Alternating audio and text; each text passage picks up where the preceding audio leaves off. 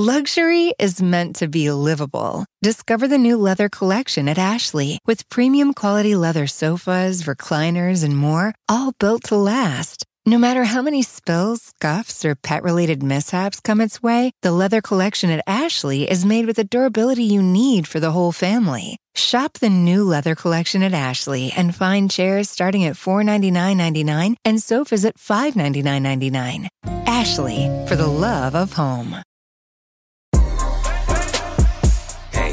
This is DeRay, and welcome to Pod Save the People. In this episode, it's me, Sam, Kaya, and Diara, as usual, talking about the news that you don't know from the past week. And then Netta joins us to talk about what's happening with the protests. And then I sit down with the hosts of the new Limonada podcast, Add to Cart, Suchin and Kulap, to talk about what we agree to when we consume both products and ideas. My advice for the week is about the current political climate. And you heard our forever First Lady say, when they go low, we go high. And the way I've always thought about that is that when they go low, we go high, as in we go high to our values. We go back to the things that called us to the work. We go to our core beliefs about why we do what we do. And that helps us fight harder than we've ever fought before. When they go low, we go high doesn't mean that we take some metaphorical, passive stance. It means that we fight like everything is on the line. We go back to the things that called us to the work. So I'd say take this week to remember why you started to do this work, why you believe in justice. Go back to those things, because as we start a new administration, we'll need to be rooted in our values like we've never been before. Family, welcome to another episode of Pod Save the People. I am Diara Ballinger. You can find me, if you'd like, on Twitter and Instagram at Diara Ballinger. I'm Sam Sinyangwe at Sam Sway on Twitter. And this is DeRay at DIY on Twitter. So many things to talk about. I mean, it is Martin Luther the King Jr. weekend. Inauguration coming shortly, imminently. Lots of things to talk about. I mean, I think it's getting harder and harder for me to hold those two thoughts in my head. The fact that it's MLK weekend and that inauguration is finally here, since there's so many unknowns around inauguration. Hopefully it goes on peacefully and there's a peaceful transition. But there's a lot of intelligence telling folks otherwise. DC's basically on complete lockdown. Also just, it's still COVID. We still have, hundreds of thousands of people that have died and more potential deaths. So I think inauguration, in spite of all these things, it's just, yes, it's definitely positive, but I think still a lot of unknowns here. I'm also in Tulsa, everybody. And so I think just given that it's 100 years since the 1921 massacre, and just what I've seen since I've been here, I'm in a mood, I must say. So you have to bear with me. A reckoning is a long time coming. And so I am still hopeful that this administration will bring along some change, but I am thinking more and more that it is going to take us, the people, the collective, to move us where we really want to be, and hopefully we get there in my lifetime. It's I keep looking at the inauguration, and a part of me is like, if you got to shut down all of DC to do it, maybe we should just put it somewhere else. But shutting it down to do it, and it's on the internet. Yeah. That's why I'm just like, it's not even like the typical, we're going to do all these things and the parade and then this and the that. It's like, this man, they're being sworn in on the steps of the Capitol. That's it. Yeah. Aretha Franklin ain't singing. Roxanne Gay ain't going to do a poem. It's not. Yeah, it just is really, and it's one of those things where obviously we're like, can you trust the police? Probably not. You can't trust the FBI. All of Secret Service, they've all been on this game, Biden. So it's like, y'all are trying to keep Trump's people as far away as possible. Mind you, Trump is stealing artifacts from the White House. That picture of them taking the bust of Lincoln just straight out the front door of the White House is amazing.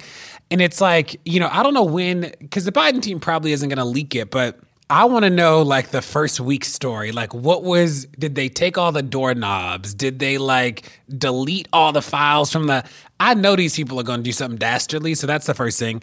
The second thing is I keep thinking about the vaccines is as they open it to be more people, so, phase one in a lot of places, hospitals, and it's elderly and teachers, and then it'll be sort of pre-existing conditions, I think, and It'll be interesting to see, like, what that becomes, especially with the new strain. Will you need to get 2 vaccines for the new strain? Or, like, how will that be? Will people take it? Will CVS turn out to be, will Duane Reade and Rite Aid and the dollar store turn out to be the great relief? Or will it take the National Guard setting up vaccination stations? And the last thing is, I'm interested to see, too, how we overcome the pandemic when we finally have just strong leadership. Like when the governors, like Trump is still lying to the governors about the vaccine distribution at the very least. And to just think about how easy we might recover given like there will just be smart people in the government again is actually pretty refreshing. And DR, you know this because you were in the government, and Sam, you worked with the people during the Obama team, as we all did. Is that I think in so many ways the Obama staffers were like, wow, look at the young people in really cool jobs and da-da-da-da.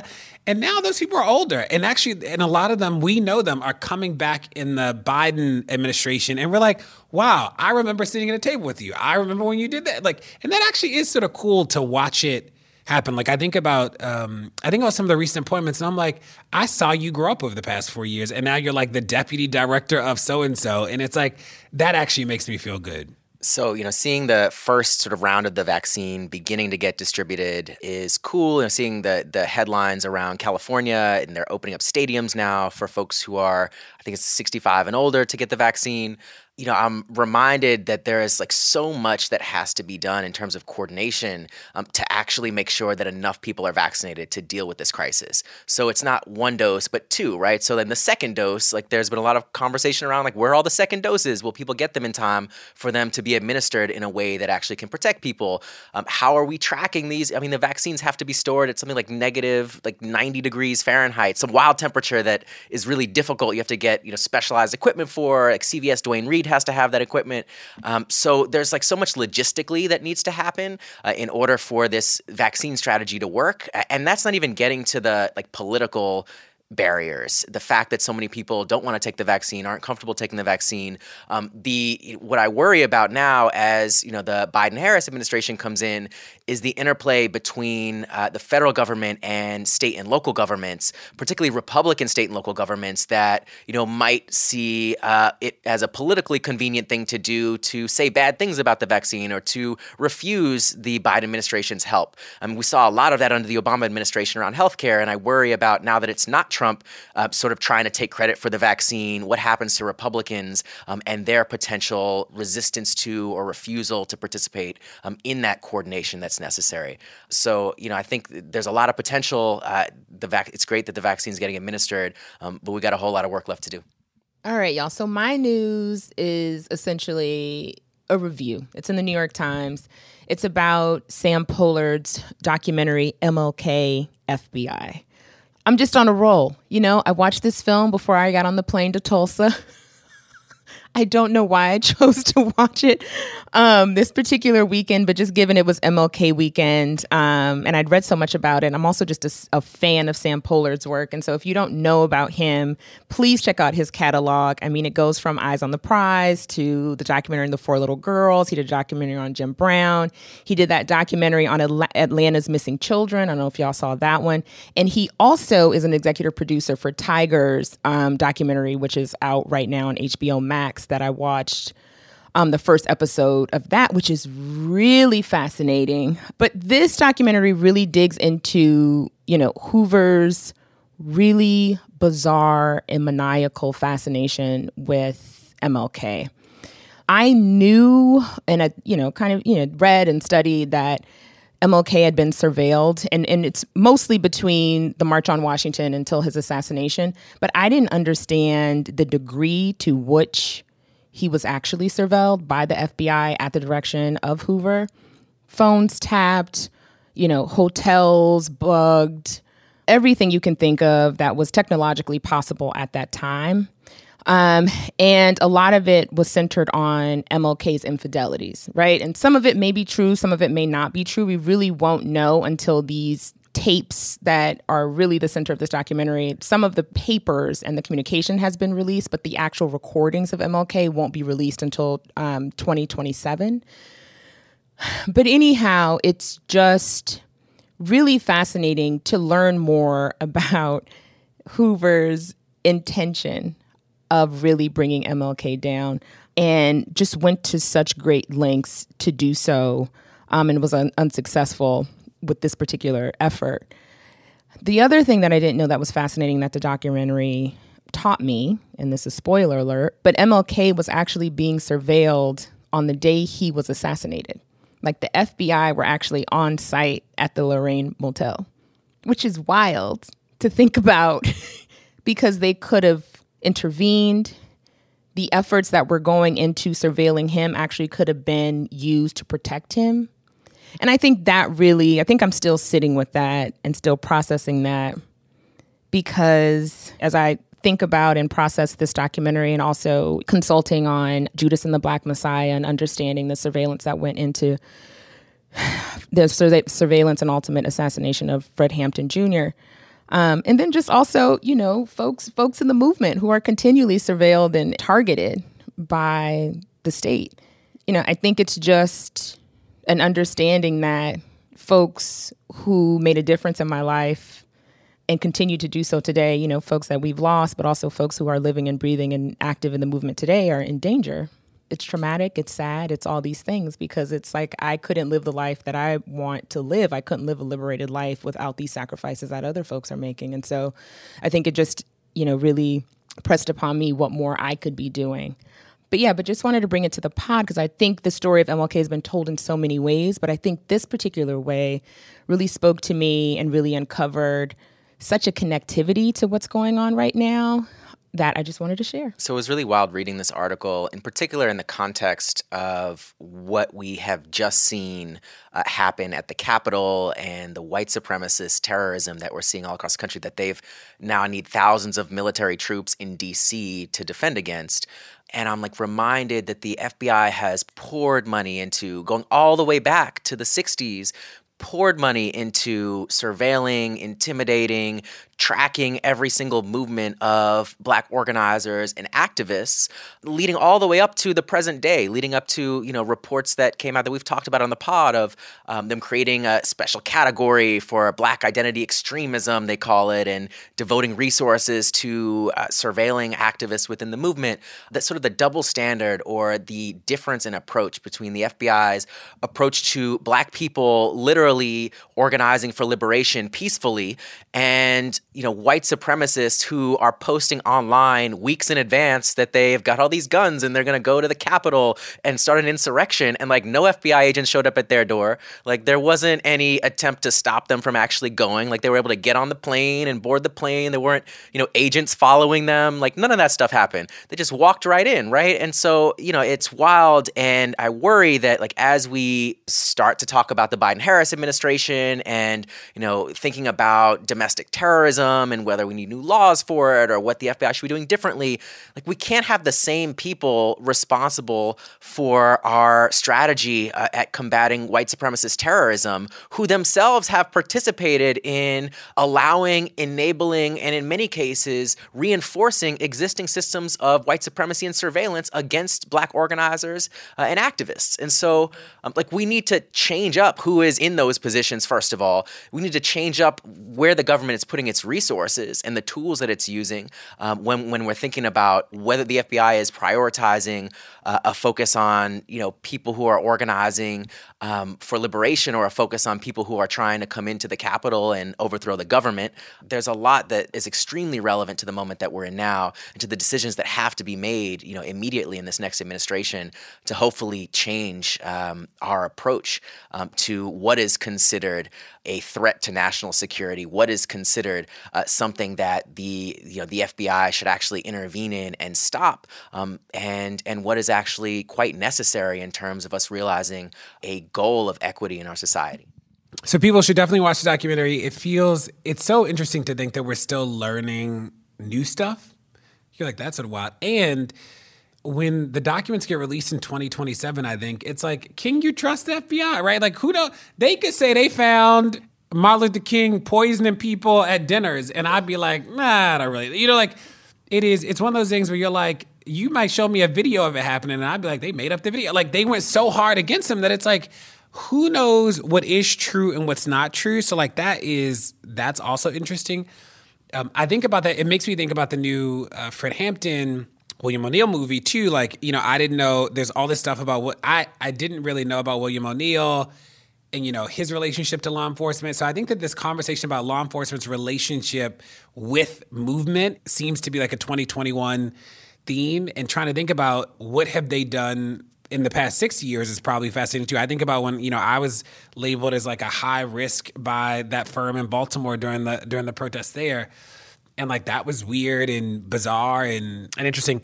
The second thing I'll say is just echoing what Sam said about like, y'all, they had all these, if they had the resources to do that to one person way back when, before there was like cell phones, then they got to have better technology than I got today. And all them white supremacists just walked into the Capitol, like, slamming into Pelosi's desk. And in the new videos that are coming out about the Capitol are even wilder. Like, white people really did just walk in and film themselves destroying the Capitol. And we're like, we going home, and took pictures of it. You're like, that's its own thing.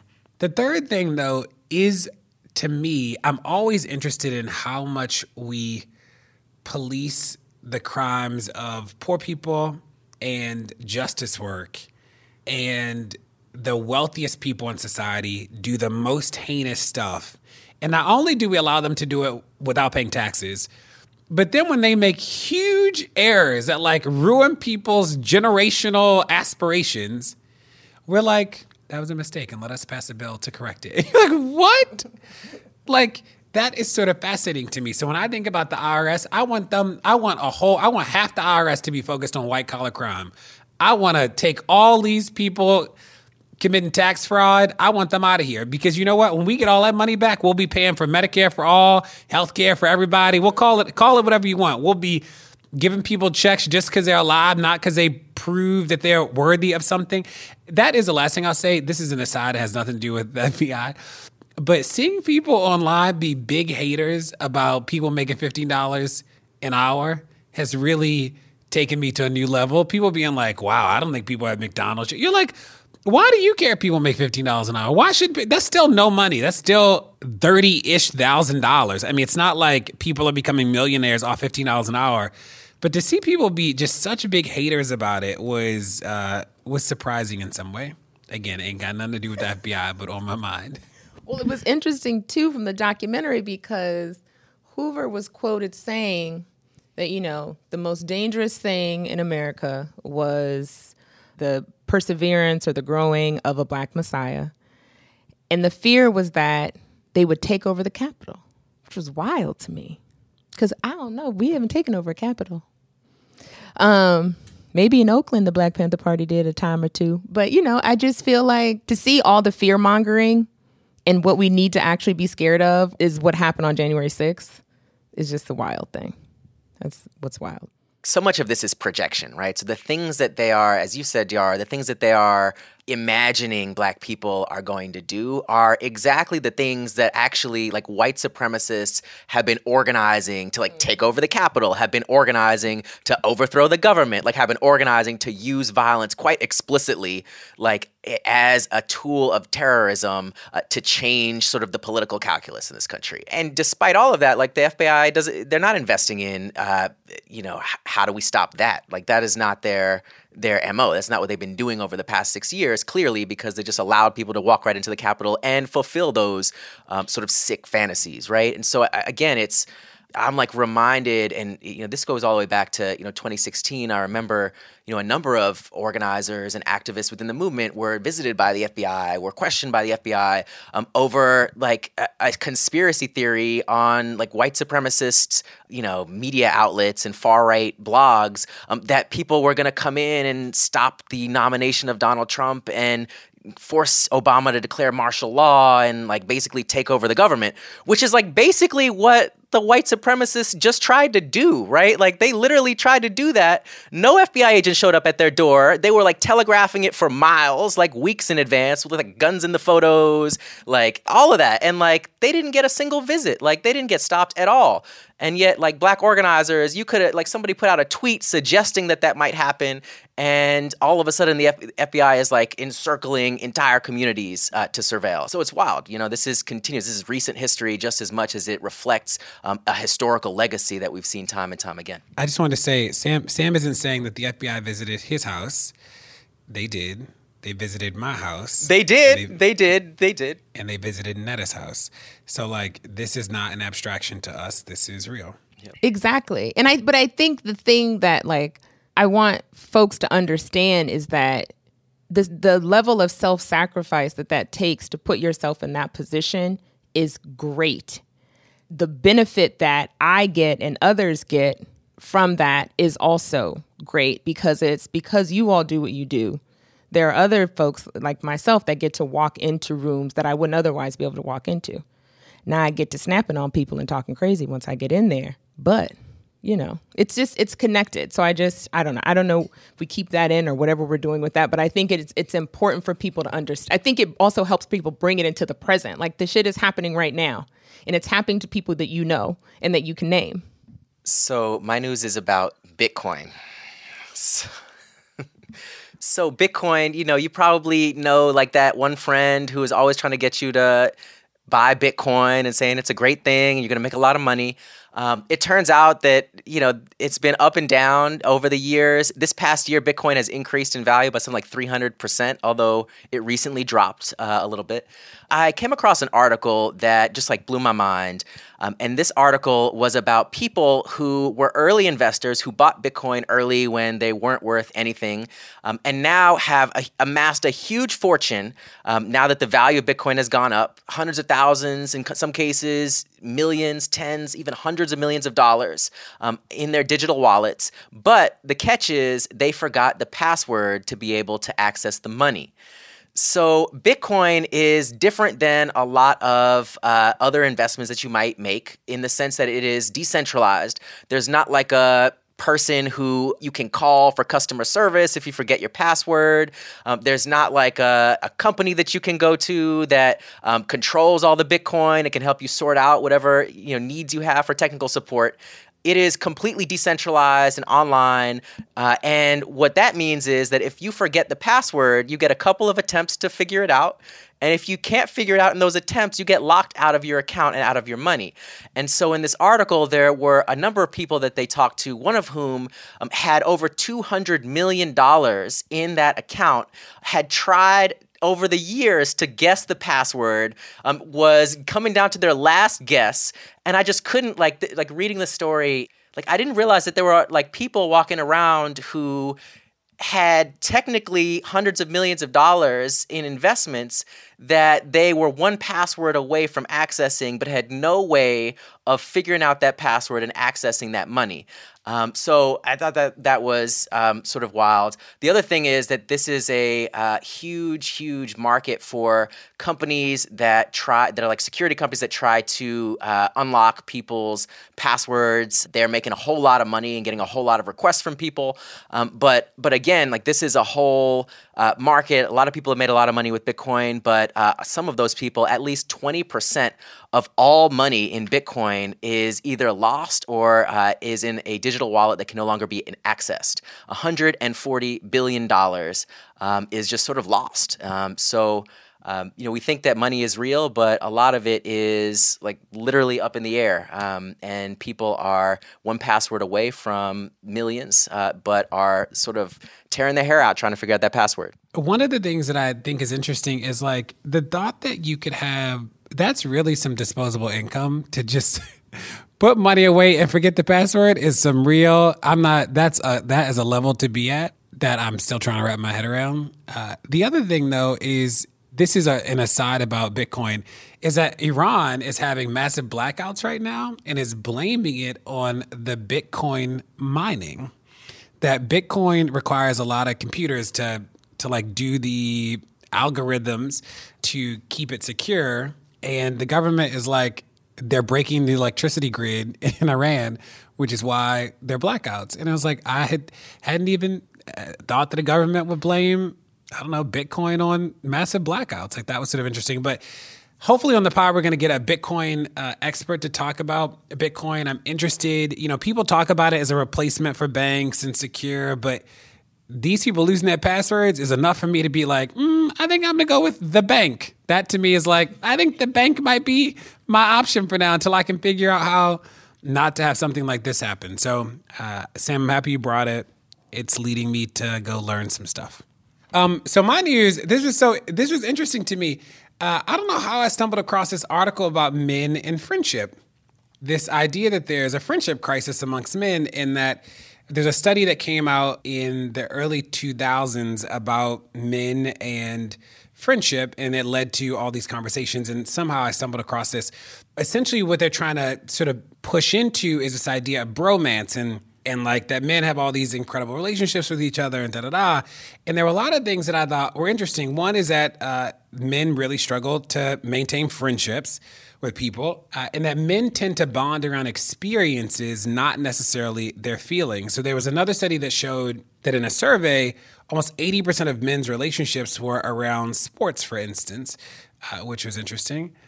And the 2006 analysis that was published in the American Sociological Review, they found that Americans generally have fewer friends outside the family than they used to, and that young, white, educated men have lost more friends in other groups. The study that I talked about, Professor Grief at the University of Maryland School of Social Work, who wrote a book about male friendship, he surveyed hundreds of men about how often they socialize with friends, and about 80% said it was sports, either watching or participating. There are people writing now about what happens with the pandemic when there are no game days. This article talks about no game days, no bars, and people are actually having to think about what friendship means, and that men are just, the isolation is actually deadly in some ways. Is that in 2018, the suicide rate among men was 3 times higher than among women. And the research shows that men are less likely to admit that they're lonely than women are, while other research suggests men derive more of their emotional intimacy from the women in their lives. And in another study, married men were more likely than married women to list their spouse as their best friend. It was just interesting to think about. We talked about before the unintended consequences of the pandemic, but also just the consequences of loneliness or the lack of friendship. And, there are consequences. So social isolation weakens our immune system and makes us susceptible to diseases like Alzheimer's, diabetes, high blood pressure, heart disease, cancer, and death, So I'll stop there, but just really interesting research about boys and men. There's a whole nother study about adolescent boys and friendship. So I wanted to bring it to the pod. Yeah, I mean, this was really spot on, and it caused a lot of reflection for me as I'm thinking back, so much of the past, year that we've been under quarantine, like I can count on one hand like the number of like friends that I have like legitimately hung out with, probably like 2 or 3 people, right? And I think that it's tough. Like in the context of a pandemic, I think of a lot of like even my relatives and some of my friends who like they are, in some cases, some of them are like breaking quarantine to like go to a game just to be like with friends. And I'm like, what are you doing at the game? Like, I didn't even know they were having like football games anymore. And they're like, well, like, I wanted to go hang out with friends and see each other in a while. And I'm like, well, that's not worth it. But I sort of get like the impulse and the sense of isolation and the feeling that there needs to be a level of connectedness that in many cases has, dropped off because of the quarantine, because of social distancing, which sort of has built on some of these trends that have been around for a while. So it is really tough. And part of reading this, what was interesting about it was there's like a whole research literature around this, right? Like this is like there is a professor and like this is what that professor does, like studies male friendships and like how these relationships are formed and how they're sustained and like trends over time. And like that's a whole like body of work that I'm like not familiar with, but is obviously like deeply relevant and connected to like my lived experience and a lot of men's lived experience. And so I think definitely, this is one of those articles that piqued my interest that I want to learn more about the context, because part of this is like the feeling of isolation, feeling that you're alone. Part of it is realizing that like a lot of us feel that way. And not only that, but I think that there are some broader sort of cultural currents that we need, like as men, to push back on, right? This idea that like we can't talk about our feelings and like the only time that we can really hang out is like talk about sports. Like that is not healthy. So I think that there are like a set of like behaviors and trends that are exacerbating now under the pandemic that like we need to name, learn about, like study the research, learn about how do we break out of that? How do we do it safely so we're not like going to events that could be dangerous in the context of COVID, but definitely something that I'm interested in learning more about. My news is about D.C. statehood. As a resident of Washington, D.C., this is an important issue to me, and the insurrection on January 6th has brought a whole new conversation to light around statehood. In fact, leaders from more than 60 civil rights, labor, racial justice, and progressive organizations issued a statement on Friday urging soon-to-be President Biden to fast-track D.C. statehood in response to the insurrection on January the 6th. They cite the district's inability to deploy the National Guard, because it's not a state, as the reason why elected officials and others were endangered at the Capitol. The statement also asserts that D.C.'s lack of statehood is rooted in white supremacy and that the lack of representation for nearly 500,000 Washingtonians of color is one of the worst cases of voter suppression in our country.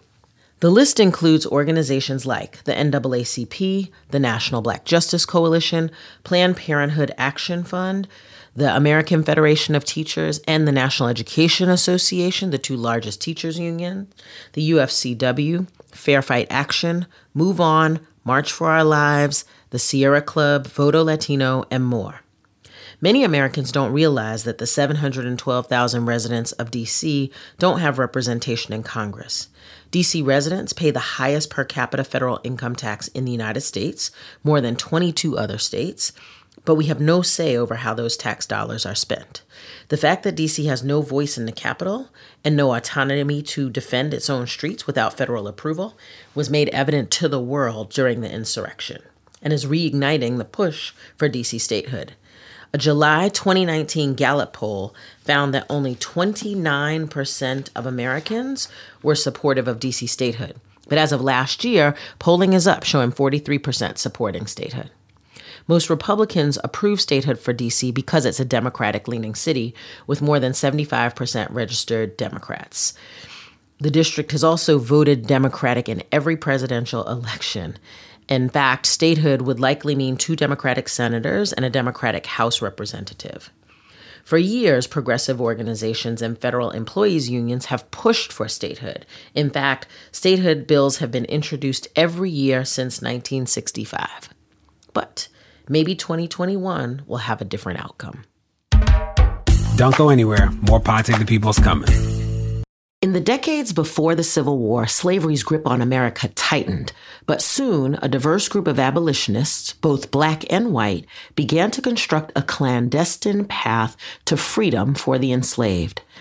Hosted by Lindsey Graham, Wondery's podcast, American History Tellers, takes you to the events, times, and people that shaped America and Americans, our values, our struggles, and our dreams.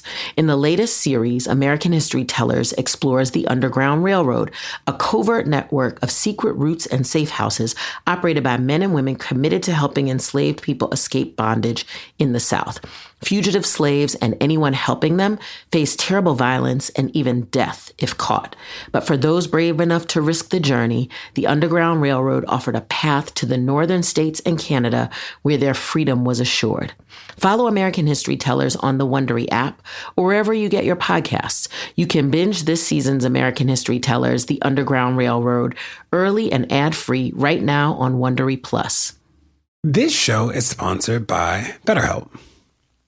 Now, what's the first thing that you'd do if you had a ton of extra time in a day? Maybe I'd take a nap, go for a run, talk to some friends.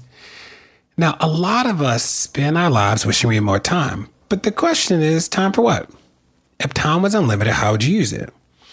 Now, the best way to squeeze that special thing into your schedule is to know what's important to you and to make it a priority. Therapy can help you find what matters to you, help you process the world around you, help you think through the most important things, how you spend your time, where you spend your energy, especially your emotional energy. If you're thinking of starting therapy, give BetterHelp a try. It's entirely online, designed to be convenient, flexible, and suited to your schedule. Just fill out a brief questionnaire to get matched with a licensed therapist and switch therapists anytime for no additional charge.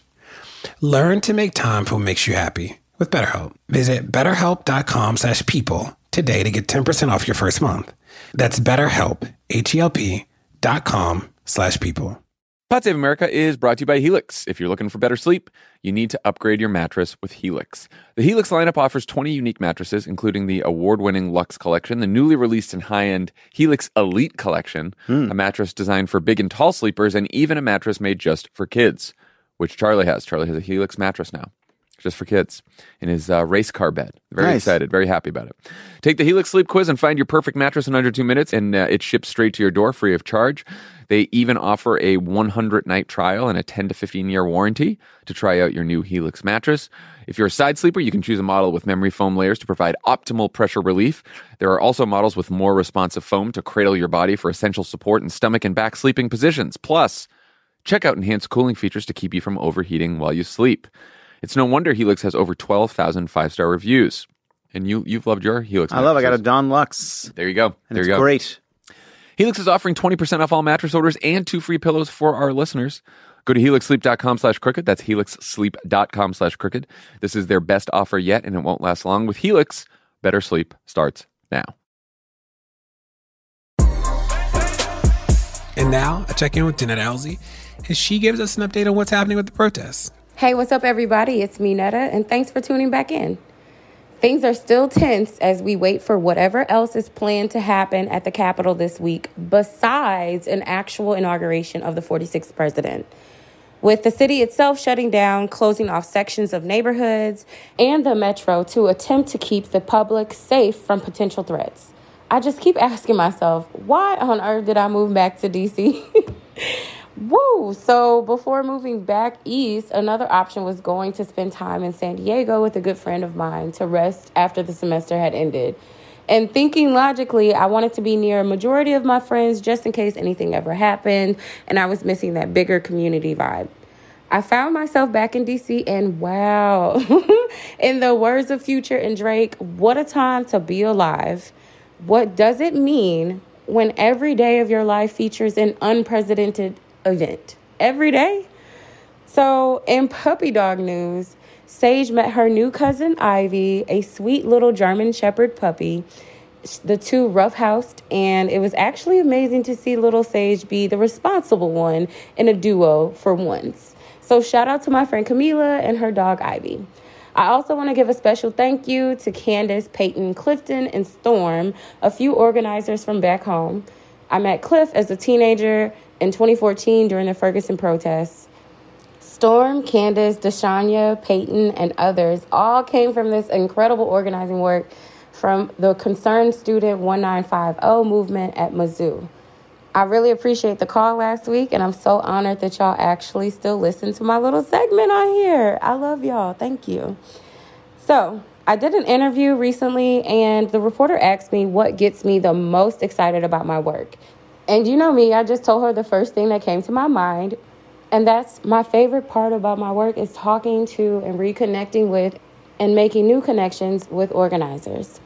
It's reconnecting with everyone who was doing the work that myself and so many others were doing in Ferguson in 2014 without even knowing that there was a job title that described the position itself. It's having the ability to show up how I wished someone would have shown up for us back then. So, y'all know what time it is? Let's get into the news. Anybody remember the Oath Keepers that showed up in Ferguson in the St. Louis area back in 2014? On Christmas Eve that year, the police had just killed Antonio Martin in Berkeley, a suburb of St. Louis County. It was freezing outside, and along with the frozen winds and rain, the Oath Keepers popped up. I posted a pic of 2 white men standing on top of an auto body shop that night onto Twitter. And in the photo, you see 2 white men masked, wearing what seems to be tactical gear. For so long, people were confused about who the Oath Keepers actually were. They could have been the police themselves. Back then, in the moment, on the ground, we just didn't know. The Oath Keepers who showed up to the protest that night in Berkeley have stated that they believe it is their job to defend the Constitution against all enemies, foreign and domestic, which is similar to the oath that military and police take. Many of them claim to actually be former military, police, and first responders. So at the time, the police thought nothing of their co-workers and friends coming to the protest as so-called oath keepers. There was no accountability or any real response from any local official regarding this bold act of pretending to have authority. The Oath Keepers popped up again in St. Louis around the first anniversary of Mike Brown Jr.'s death in 2015. And before their most recent appearance at the Capitol, the last time we saw them was summer 2020 in Louisville during the uprising there after Breonna Taylor's murder. So imagine my fake surprise when I saw that the Oath Keepers were back again, gallivanting all up and through D.C. Of course, they were a part of the terrorist attack on the Capitol just a few weeks ago.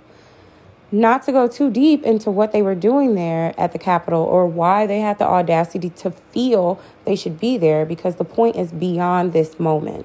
Let's go back to when the Oath Keepers showed up in St. Louis in 2014 and 2015. If government officials took our complaints and concerns seriously about the white armed militia, being present at protests, as well as heavily armed police, maybe, just maybe, this trained militia would not have led the charge during this treasonous act a few weeks ago here in D.C. But then again, given the current administration, they probably still would have. Nothing about 45 and his goons should have given us any hope that the domestic terrorist takeover was anything but welcomed and that the threats about violence were anything but ignored. So this week, it's also pretty wild that I watched a 12-minute video from inside the murderous riot at the Capitol from a reporter working for The New Yorker. I just couldn't stop watching, though. It was the arrogance of the moment for me. Like, the protection of whiteness is seen and felt throughout all 12 minutes. There is a casual ease between the treasonous traitors and the Capitol Police. This is beyond handling with kid gloves. This is beyond coddling. I know everyone has said if they were black, they'd be dead. But no, listen, for real. As someone who has had more nights than I can remember talking to God about next steps for my soul, if that night was indeed my last night on the planet, and nearly 7 years after the murder of Mike Brown Jr., I can say without a doubt, for everything we saw in that video footage from The New Yorker, it would have been a bloodbath if it were black people leading the charge. I watched it and replaced each person in that video with black bodies in my mind and tried to reimagine what this footage would have looked like if it was us. And just let me say, it would have been a massacre, a slaughterhouse. It was triggering to watch so much white privilege on display, watching how much white privilege allows very grown people to literally be coddled like infants while they are sitting in Nancy Pelosi's seat.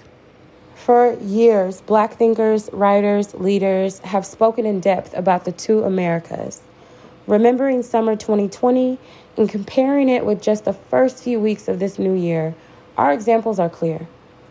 As we go into this next week, I do hope that everyone is able to take care of themselves and take care of each other. Stay in community, stay safe. Talk to y'all next time. Hey, you're listening to Pod Save the People. Don't go anywhere, there's more to come. Dental Associates of Northern Virginia redefine what it means to visit the dentist. Get top-quality, personalized support from committed experts who prioritize the well-being and satisfaction of you and your family. Care is centered on a highly personalized treatment plan backed by the trust and support of long-lasting relationships. Schedule your next appointment by visiting dental1-va.com/offer/SiriusXM. Want the same expert advice you get from the pros in the store while shopping online at DiscountTire.com? Meet Treadwell, your personal online tire guide that matches you with the perfect tire for your vehicle. Get your best match in 1 minute or less with Treadwell by Discount Tire.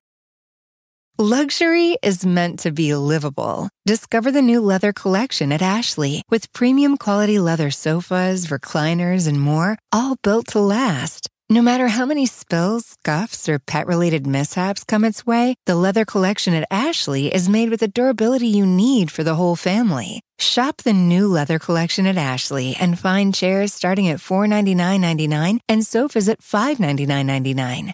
Ashley, for the love of home. I'm sitting down with the host of the new podcast, Add to Cart, Suchin Pak and Kulap Veselyak. Add to Cart is funny, it's sprawling, it's a discussion of what it means to be a consumer in 2020. It was a good conversation about what are the things that we buy. It's a different conversation for the pod. I learned a lot. It was fun to talk to Suchin and Kulap, and I want to share with you. Let's go. Suchin and Kulap, thanks so much for joining us today on Pod Save the People. Thank you for having us. This is an honor. And what a time to be on this particular podcast, may I just say. And may I address the elephant sitting in my lap? There's a lot going on, so there's no shortage of things to talk about. Both of you are new podcast hosts. Shout out to you. Podcasting is much harder than people think it is, so shout out. But before we talk about the podcast that you have, let's talk about why now. Let's talk about what is the podcast about and what brought you to storytelling in this way? Both of you have had storytelling careers far longer than podcast land. So why now? What's the thrust? I have a background in acting and improv with the Upright Citizens Brigade Theater, but it was podcasting that kind of helped me find my voice. So this is my 10th year of podcasting. A little long in the tooth in this world. But the podcast I did before, it was called Who Charted on the Earwolf Network. It was really fun to do, but I was looking to talk more about things that I am interested. And Suj and I became friends through our work at Time's Up Entertainment. And just in our burgeoning friendship, I knew that we would have a really fun dynamic, and this would be both a great way to explore the subject of the things that we buy into and also simply our friendship. Yes.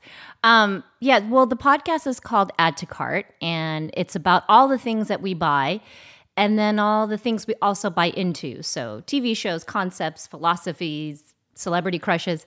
So, like Kulap said, we had met working together at the Time's Up organization. And so I think when we first sat down, we were like, oh, should we sort of do a version of that, bring that to life and talk about Asian American identity and women in the workplace and that kind of thing. And from there, I think, at least for me, I wanted to have a way to have all those complicated and layered conversations amongst the conversations about stupid shit that we talk about all the time. You know what I mean? Face serums and why sometimes Amazon sucks and, the shows we're binging on, but also talk about identity politics and growing up in immigrant families and being Asian American females in the media. So strangely, somehow talking about the things that we buy gets us to the heart of the matter. And so far, fingers crossed, it's been a lot of fun. And I think what's great is every episode, we talk about things that we buy, but that also can segue into where we are in our lives and what matters and what breaks our hearts and what brings us joy. So it's been kind of, a big emotional roller coaster every episode. It's very intimate. Yeah.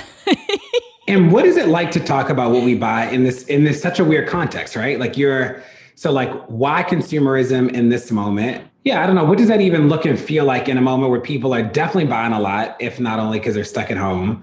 People are cash strapped in a way that they haven't been cash strapped in a long time. So how do you think about consumerism in this moment? I mean, it certainly is one of the safest activities to do in terms of online shopping, to speak to what you were saying. It's a dance, and I even bristle about consumerism like that. It's because that almost makes me feel like, it sounds like we're a podcast about reviewing things and it's dry and it's consumer reports, which is not my vibe at all. Yeah. I mean, that's such a great question. I also think too, though, for me, it's, the kind of light bulb went off when we were talking about what type of show this is. Because we were both like, well, we're not going to do reviews and be consumer reporters. Like that's not what's interesting to us. What I think the concept of the add to cart is both what we buy, but also, like I had said, like all the things that we're obsessed with that we quote unquote add to our mental carts, so that add to cart phrase is a really big open space. But I also think just in talking about consumerism and right now, I sometimes feel like when the world is the most chaotic, just to focus. My last search was on, like, I got curious about Japanese fermented soybeans called natto. And I just went down a rabbit hole of where could I get a jar of natto beans right now and try that? You know what I mean? Like that little piece of a half-hour dive into something that I'm interested in buying, for a moment, at least for me, just stepped away from the chaos. And I also think we have these phones and these gadgets, and we're always shopping. We have open carts, all of us, maybe dozens of open carts all over the internet. And technically, you're currently shopping. You know what I mean? If you think about it, these open carts, they're in the process of somehow being removed or added to, your final cart of, processing payments. So it's a confluence of a lot of those things. I think it's technology. I think it's an emotional kind of resonance and a way that we can control just the little things in our lives that we touch and feel and use in our daily lives. It's also the Asian auntie in us, of let me tell you about this hand cream. What are you using? What is, we like to give advice where advice is unsolicited or unwanted, and it's in our genes. Yeah, we have a lot of opinions. I think also talking about this moment in time, it's a way to support businesses that are hurting. It's a way to endorse the practices and business practices of companies, and to end it subsequently on the other side to not. Yeah. I think how we spend what finite resources we have is sort of its own sort of power. Yeah. I wanted to ask you too, and I know that this is a new podcast, which is the coolest part about it because you get to build it and do all this cool stuff in this moment and give feedback. How, if at all, has talking about shopping, I don't know, changed the way you thought about it? I think about, so for myself, race is this is the work I do, the police, but talking about it every week is a very different thing than sitting in policy meetings and And I'd love to know, how has talking about it, have you gotten feedback and people are well, wish you said this, or or are you wow, we should probably talk about it this way because this is the better, I don't know, what has that been like? I think it makes me more mindful. I think initially, and I don't know if this is a smart thing to do to talk about this, but hey, why not? But talking about Amazon, talking about my own habit of leaning on that website and doing it, I kind of read articles about it. I know about sort of, the practices, certainly during COVID for workers. But doing this podcast, really paying attention and going past my own ease of being able to click on things immediately. Doing this podcast made me really sort of deep dive into what Amazon's been doing for their workers during COVID, their practices as in regards to tracking what products work best on their website and them knocking it off and selling it for much cheaper, how Amazon has affected the consumer landscape. To think about the fact that Jeff Bezos has made more money during COVID, and not a little, like Scrooge McDuck, multiple pools full of money. It's the shortest answer to that question, Dee Ray, is I'm changing my habits because of it. Yeah, and for me, I concur on that. And by the way, there was this great article, P.S., I forget where I read it, about Jeff's ex-wife, who, I don't know if you read it, was or talked about it, is possibly the single most, generous donor of this past year, if not in decades. And then you sort of juxtaposition that to how much Jeff has given to charities. But anyway, I digress. So there's that aspect of it. And I think it's also a real kind of, for me, been a personal journey. I'm like one of those people that reads about emotions, but has a really hard time registering emotions or being near emotions or talking about emotions. And it just funny, like yesterday, we have a new episode up about like our budget finds, and we started off a big chunk of the episode. And by the way, the episodes are like, when I say barely planned, I mean barely planned. We have no idea what each one of us are bringing to the table each week. We have no script. We really have a loose, like I'm talking about a 2 bullet point, like, okay, let's just talk about what you bought, what you hated, and what you're watching. Like that's about our agenda. So we had started off this budget episode having this hilarious conversation about both of us being from refugee and immigrant families and how we save everything and what that says. And last night I was posting about it, and I went to go brush my teeth, and I realized that I no longer buy adult toothpaste anymore because my kids' toothpaste is good enough. I'm sure it's not. I don't know if it is. I mean, I shouldn't be putting strawberry flavor on my teeth. I'm 45, but so there. And then what I did was, as I was running out, I was like, there's so much toothpaste in here. So I cut the end of it off, and then I dip the toothpaste in there, and I'm brushing, and I'm looking at this like hack that I had just had a moment of self-reflection, and I said, Sujin, what is it you're doing? And why are you doing? And it just kind of got me into this like really funny, but also, a stop in that moment of like, yeah, this is also me. Like I am the person who has a $3,000 indoor sauna, but I'm also the person as an immigrant, daughter of immigrants, that has to cut off my kids' toothpaste to then scoop out the rest of it to get every penny. I'm both of those people. Well, we contain multitudes. Yes, cool up. She said, waste not, want not. They say, waste not, want not.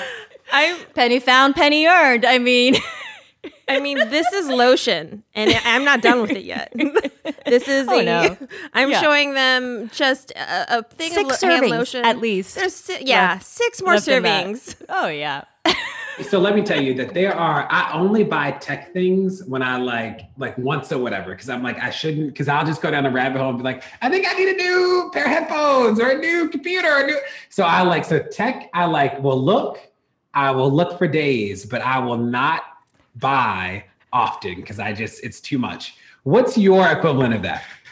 I know on the self-care one, Cool Up, I think you bring up skincare stuff on that episode. Yeah. Like, so you're talking like, what's your version of the like, I probably don't need a lot of this stuff, but I love looking at it. Oh my goodness. I mean, everything.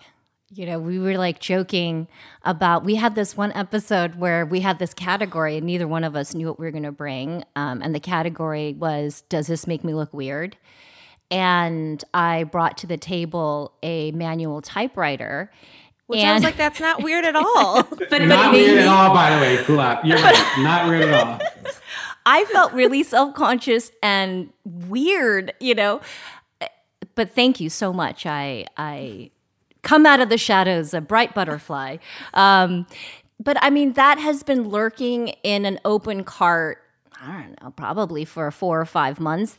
So in answer to your question, what is like that guilty pleasure? I really like to indulge in finding, and I talked about this earlier, about like obscure, mostly ethnic types of food that I can buy online that I won't be able to find in my town that is relatively small and has no ethnic foods or ethnic markets. And I used to live in LA, which obviously has Koreatown. So I'm so used to just going down the street and getting the stinkiest, most wonderful Korean food. And now I have to sort of go online. So I do that, but I don't always pull the trigger on it. I don't know. I don't know what. Sujin, skincare. Like, come on. Oh, skincare is the obvious. Come on. Like, there's so many skincare is serums. too obvious. Oh, I have so. Do you really need all of them? No. Yes. No. Yes. What? Yes. I thought No, Susan, you are on record saying that all skincare is a scam. Oh, it's you can't a scam. pull back now. Oh no. But all skincare is a scam, but I need to try all of it. You know what I mean?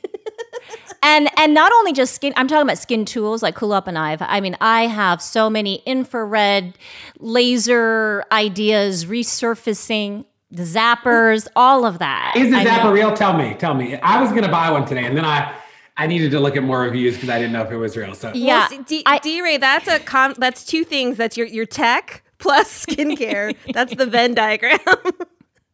There are so many skin gadgets. I don't know. Like, there's so many. It's hard to know what's real and what isn't with skincare. Like Kulop said, so much of it is marketing, packaging. I would say that there are things that you could do for a pimple that's a lot less complicated than a zapper and just as, if not more effective. Okay. Yeah. Like those little patches. You ever try a pimple patch? Those pimple patches? I've had the patches before. Yeah, the patches. But I don't know. I mean, the zapper, I'm not sure if that works. I have to tell you the truth. Cool up. What about you? What's your guilty pleasure? Man, lately, I got an electric bike, like a pedal assist bike. That was my You're still pedaling. Splurge. I am still pedaling. Oh, my bike, you have to pedal. Mine doesn't have like any but up the hills it really helps. But it's got a boost. Beautiful. Got to boost up those hills. And it's, of course, I am very aesthetically driven, so it looks like a vintage bike with a battery on it, right? But the thought I had as Suchin's making fun of me that it's, pedal assist was like, man, it would be cool if I didn't have to pedal. You're like, who pedals? Yeah, like, That assist is just someone so guilty that, because the technology obviously exists where you could just sit. Scoot up that hill. Well, now this is you guys are asking me what websites I've been on. Now, know that I just got this bike and I'm already looking at other bikes. You guys, I won't get it. And I've already tried to convince my husband to get the bike that I would want, and he said no. And so again, my bike is perfect and fine. Pedal back. That was good, Sushin. That was quick. And she just got it. She literally, I don't know, it's been a month or 2 months. I got it in December, guys. And I was like, oh, wow. And I was like, well, maybe that's who I am now. I'm a person who collects bikes. Oh, my, that's great. Y'all are hilarious. That's who I am now, one bike in.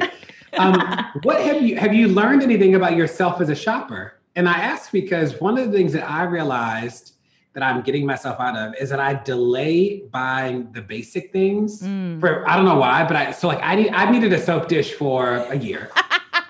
And I just have had the soap lying around the bathroom, literally just like bar here, bar there.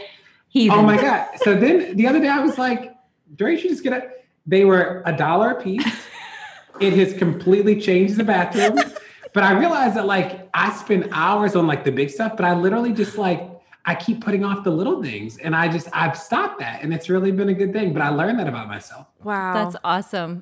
And I have learned about myself in contrast to Suchin, where she really thinks about, she deliberates. I'm a sort of shoot first, maybe regret later. Maybe. Well, I just described to you the bike situation. Maybe I should have. I thought I did enough research. Maybe I didn't. But I have no problem just let's try it. Let's buy 5 pounds of gummy bears and not think about what does 5 pounds. Do you really mean? buy 5 pounds of gummy bears? Oh my goodness. She did, but but she not only bought the 5 pounds of gummy bears, but then when she realized that there was no way a human could get through 5 pounds of gummy bears, she then ziplocked the rest of it and dropped it off in her friend's house. So we cannot waste, Ray. We cannot waste. So he could enjoy 4 pounds of gummy bears. You see how it feeds the village? And really, you don't understand 5 pounds of gummy bears until it's in your hands, in your arms, and you're cradling it like a toddler. And you go, why did you do this? Why did you do this? You don't even like them that much. You went on that one. It was a journey. Oh my God, I love it. And that's the type of baggage we can all leave behind. But also share. Because I'm sure your friend was like, oh, look, I have 4 pounds of gummy bears for free. Yes, Kulap and I mean, I think that, you know, it's great and it works for our podcast is we're very different shoppers. Like, I'm the kind of person that deliberates over everything. Like, I have been known to like return something without even really trying it just because of that feeling of not having it is more satisfying than opening it. Do you know what I mean? Like, I like preemptively return. Like, I think I'm like, wait, I may want to return. Let me just return it. I could buy it again. Like, that's how sick the disease is. Yes. So it takes me a while to buy something and then I regret it all the time. And if I love it, then I would just want to share it from the rooftops. And what's the last thing you loved? The last thing I loved, and we talked about this, was Blue Land. The Blue Land. That was a really good one. So I bought these cleaning products, and this woman created this business, which is incredible. And you get a bottle, and then you just buy tablets. You may like this, actually, because it's kind of like it totally works. So the thing about it is, Kulap, of course, asked me. He leaned in. Is if you're a person who cleans with bleach, this is not your thing. If you're a person who buys, you know, 7th generation or other eco products, this totally works. And so you never have to buy another plastic bottle in your life again. So that you get 3 or 4 glass bottles. They have a hand soap, I have window, bathroom cleaner, and then a countertop cleaner. And then you just buy the tablets. And the tablets are $2, but they fill, I mean, the bottle is like this big. It's like a full-size bottle of whatever cleaning thing. It's really smart. It like makes sense. Good for the environment. Good. Yeah, it checked off all the boxes, which very few products do. You usually have to compromise on one or the other, price or, you know, how effective it is. But this one kind of checked it off. And then we talked about something a while ago. I bought a toothbrush, like a manual Oral-B toothbrush with silicone bristles that like, it just gives me afternoon delights every day. That's not how people use that term, Suchin. They don't call afternoon it gives delight. It gives me sensual pleasures every afternoon. No, that's also again, not. No, I don't think people would associate that with a toothbrush. Yeah, I'll leave that on the table there. So yeah, y'all are best. Kulap, when people listen, what can they expect? They can expect hopefully a lot of laughs and with a little bit of shopping tips. I mean, that's it. A lot of laughs and a little bit of shopping tips. I think that's the tagline now. I think episode 9, we go forward with that. Well, thank y'all for coming. Consider friend of the pod. Can't wait to have you back. Thank you so much. Thank you. Well, that's it. Thanks so much for tuning in to Pod Save the People this week. Tell your friends to check it out. Make sure to rate it wherever you get your podcasts, whether it's Apple Podcasts or somewhere else. And we'll see you next week. Pod Save the People is a production of Crooked Media. It's produced by Brock Wilbur and mixed by Bill Lands. Our executive producers, Jessica Cordova-Kramer and myself. Special thanks to our weekly contributors, Kai Henderson, DR Ballinger, and Samuel Sinyangwe, and our special contributor, Janetta Elsie.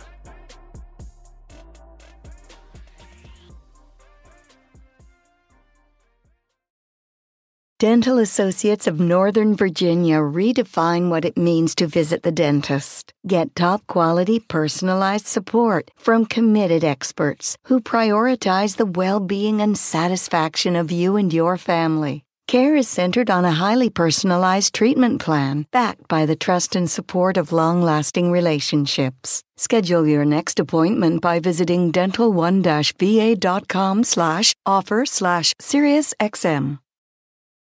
Luxury is meant to be livable. Discover the new leather collection at Ashley with premium quality leather sofas, recliners, and more, all built to last. No matter how many spills, scuffs, or pet-related mishaps come its way, the leather collection at Ashley is made with the durability you need for the whole family. Shop the new leather collection at Ashley and find chairs starting at $499.99 and sofas at $599.99. Ashley, for the love of home.